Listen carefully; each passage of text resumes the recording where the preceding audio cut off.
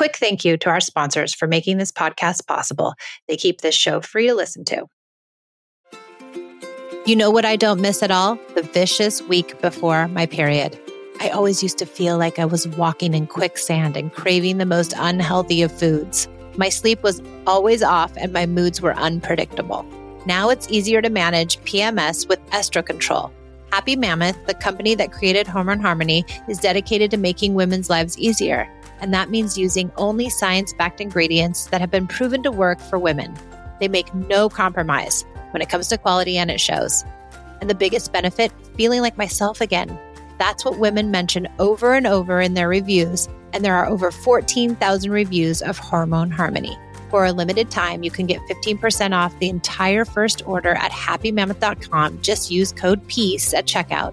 That's happymammoth.com and use the code PEACE for 15% off today.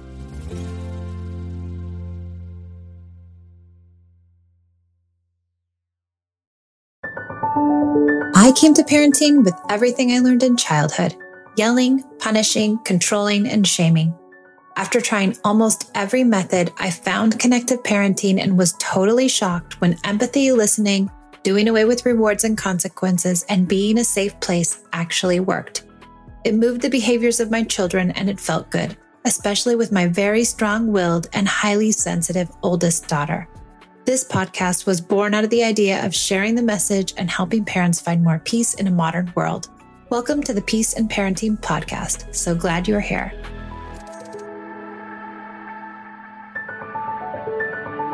Welcome to the Peace in Parenting podcast. I'm Michelle, and I have lovely guest Tara, who's here to ask a parenting question. And I'm so grateful for her. She's one of our IG followers, and we are going to dive into her world a little bit and hopefully answer her questions. So Tara, welcome, and thank you for being here. Will you introduce yourself?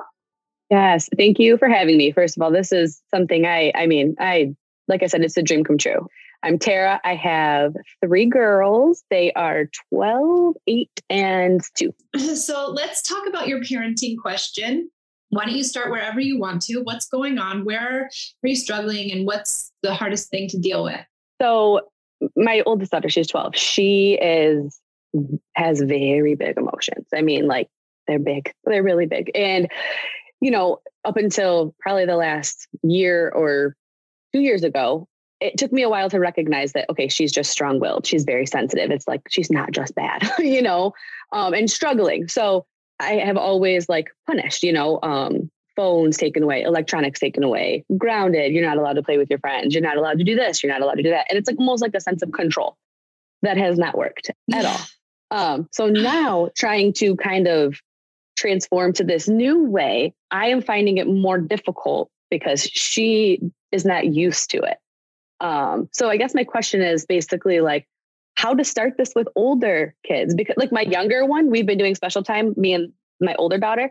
And now my youngest one, she's asking for it. And her and I get a lot of time together because while the big girls are at school, it's just her and I most of the time. Yeah. I was rocking her last night and she was like, special time, special time. We'll do it tomorrow. So with her, she kind of flows with her sisters, but I'm finding I'm having a hard time keeping it consistent with my oldest daughter because of her emotions are so big. Sometimes I don't feel like she's receptive to this new way that we're trying to go about. Yeah. Okay. That's a great place to start. First of all, good for you for deciding, hey, I don't want to use these punishments and consequences anymore because they're not working. A lot of people will just say, well, I'll just use a harder punishment or I've tried. It hasn't worked. Well, it doesn't work. At least you're abandoning it now. Yes. So that's kudos to you. I think that's a huge part of this parenting methodology is that when you can let go of that, it creates almost instantaneously more connection. Mm-hmm. But almost instantaneously, it creates more feelings. Yes. Because the punishments and the consequences tamp down and squash the feelings because kids will be good, or at least they try to be good temporarily, right, to get the phone back or to get to be with their friends.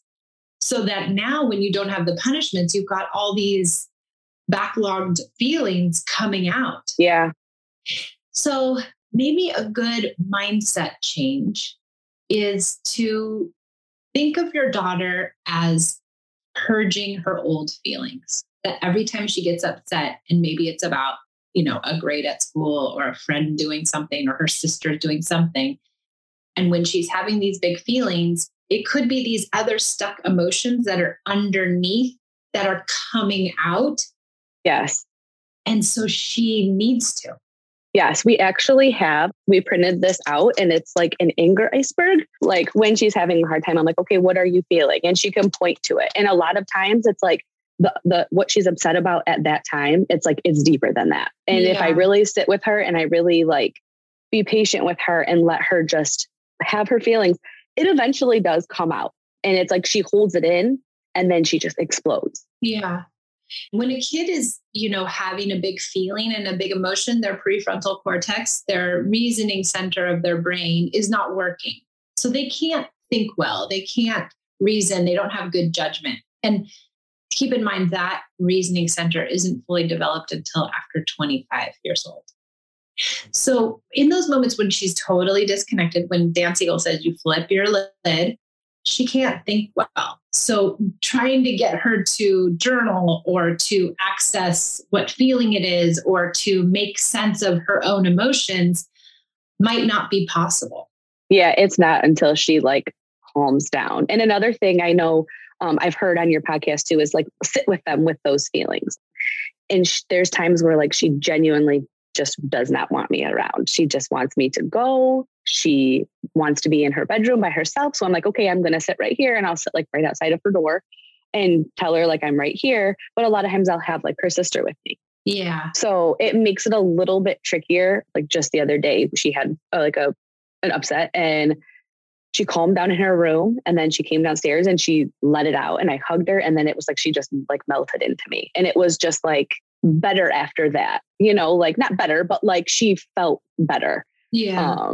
And it's like, we're still kind of recovering from it and that was on Sunday.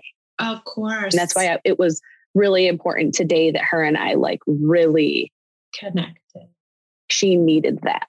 And I've realized too, with the special time, if we aren't consistent with it for a couple of days, like I feel like I need it. Like I need it almost like as much as I feel like she does, as where like I start to get like, all right, where are you at? Let's spend some time together. I agree. And that's such a good notice. That is such a good notice. I feel like our limbic system needs to connect with them. This has to be worth it. Like I'm not just a nurse and a cook and a driver. I'm actually a person who needs connection too.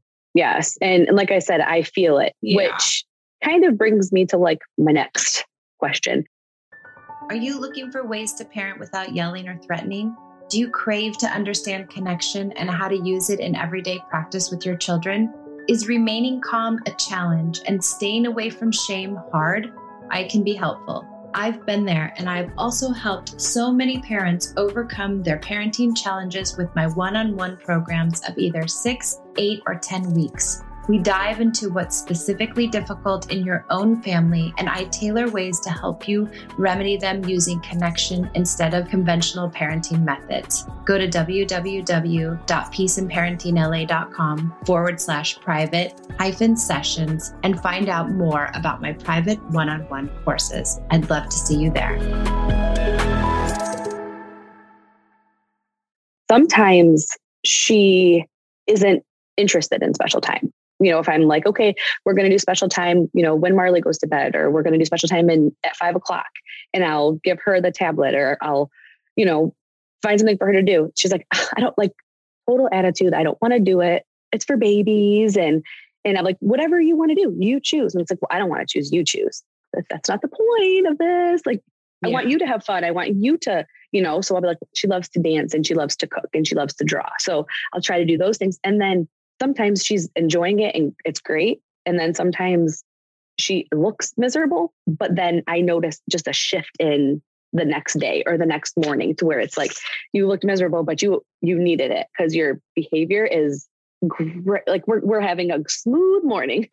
Yeah, you can tell. Okay, wait, 2 things. One, I want to get back to this idea of you sitting outside, which I think of her door when she's having these big feelings, which I think is a great tactic. What I used to do is I would get paper and I would write notes. And I'd say, I know you're having a hard time. I'm right here. I'll never leave you when you're upset. And then I would put it under the door. I like that. I would inevitably get a note back. Sometimes it'd be like, I hate you. Like, or, you know, like mean things. I'd be like, yes. I understand you do. It's okay to hate me right now. I'm still here, honey, no matter what. And then I just keep sliding. I have the old notes, you know, I've kept them. Yes. And we had these long conversations where she was just mean. And I just validated. And then all of a sudden it was, I love you, Mom. Mm-hmm. And you can listen to a child like that with those notes. You really can. So try that. It's a good. Yeah, I like that. And then this other idea of, you know what? Is she 12? Yeah. She just turned 12 last month. Yeah. 12's the magic number. I swear. It's like everything changes at 12. Oh, it was like day and night. Like one day it's like, we want to cuddle and watch a baking show. And the next it's like, don't touch me. I'm like, oh my gosh. I have a 13-year-old. And when she says, I want you to come in my room, I'm like, yes, ma'am, right now. I'm taking every opportunity I can possibly take because you do end up getting a lot of rejection. And I think that's part of them creating space between us because they're trying to be bigger, they're trying to be stronger, they're trying to figure it out on their own. So just don't stop asking. Yeah. And you don't have to call it special time when they become 12, 13, 14. I think it's more like, hey, can I hang out with you? Mm-hmm. Yeah. And I had thought about like maybe saying like changing the name to something a little more like cool, but I didn't like want to take away from it being like special. You know what I mean? I mean, her dad was like, maybe she feels like a baby. And I'm like, I think she does, you know, and I don't want her to feel like that, but it's important because I noticed a difference. Yeah. So I do unannounced special time with my 13-year-old because she does. It's weird. My 16-year-old still says, Mom, I need special. Okay. She's 16 but she went through a period where she wouldn't call it that. So it's okay to change the name up. Or don't even call it at all. Just be like, hey, can you hang out with me right now? Is it okay? Is it okay? And then when they say no, she'll try to bargain. I'll be like 10 minutes and she's like 7.5. And I'm like 8.5 that's the lowest I'm going. 8.5. Fine. Bargain with me. Like, well, we wonder where did she get it? Yeah. Exactly. Yeah. Because the kids who bribe their parents, often they were bribed. Like, yeah, sure, I'll do my homework if you get me a Sunday or whatever. Yeah. I think too is just when she says, I don't want you to be here or, no, I'm not hanging out with you, then say, okay, well, I'm coming back.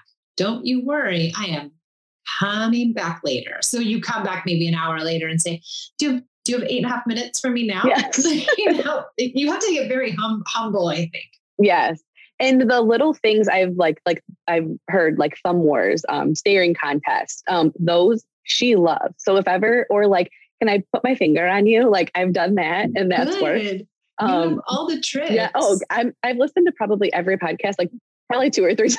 Oh, good. I'm so glad. I usually listen to them on the way to pick her up from school, just so I can like prep myself and like get in the good mindset. Yeah. But we were shopping today and she kind of like leaned into me and I like kind of embraced it. And then she pulled away and I'm like, dang it, why didn't I just sit there and take it?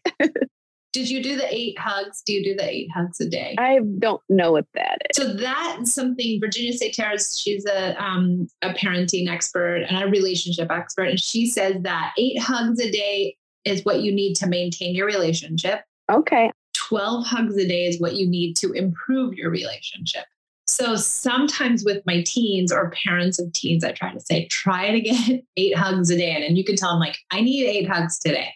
And so when are you giving me my hugs? Because I got to have my hugs. And so then you ask, and some of them, as me used to be like, oh, I hate your stupid hug game. Like, I don't want to hug you. And I'm like, oh, I know, I understand. But just please, just one more. For mommy. Just please, I need one, just a little hug.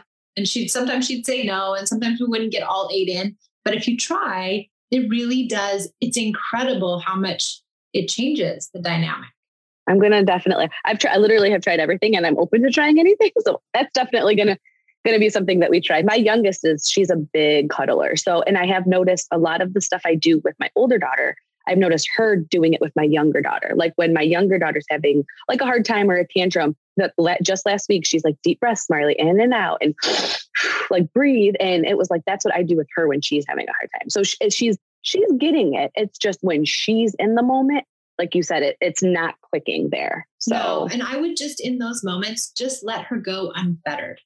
No anything. Just, honey, I'm right here. I know this is hard. And don't have, sometimes we want to like give them techniques to like calm down. But I think in essence, and sometimes they need to get more upset in order to get through to the other side. Yeah. And like I said, once she went in her room and she was in there by herself and she got it together, she came down and she was ready then for me. And it was like, I felt bad because I did end up going downstairs.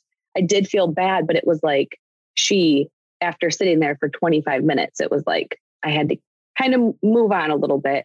And I said, I'm going to go downstairs and start getting dinner ready whenever you're ready to come down. And then she did come down. So yeah. And that's life. Like we can't be the perfect listener all the time. We've got kids, we have things going on. We do our very best. And I think that's great. And she responded well. So good for you.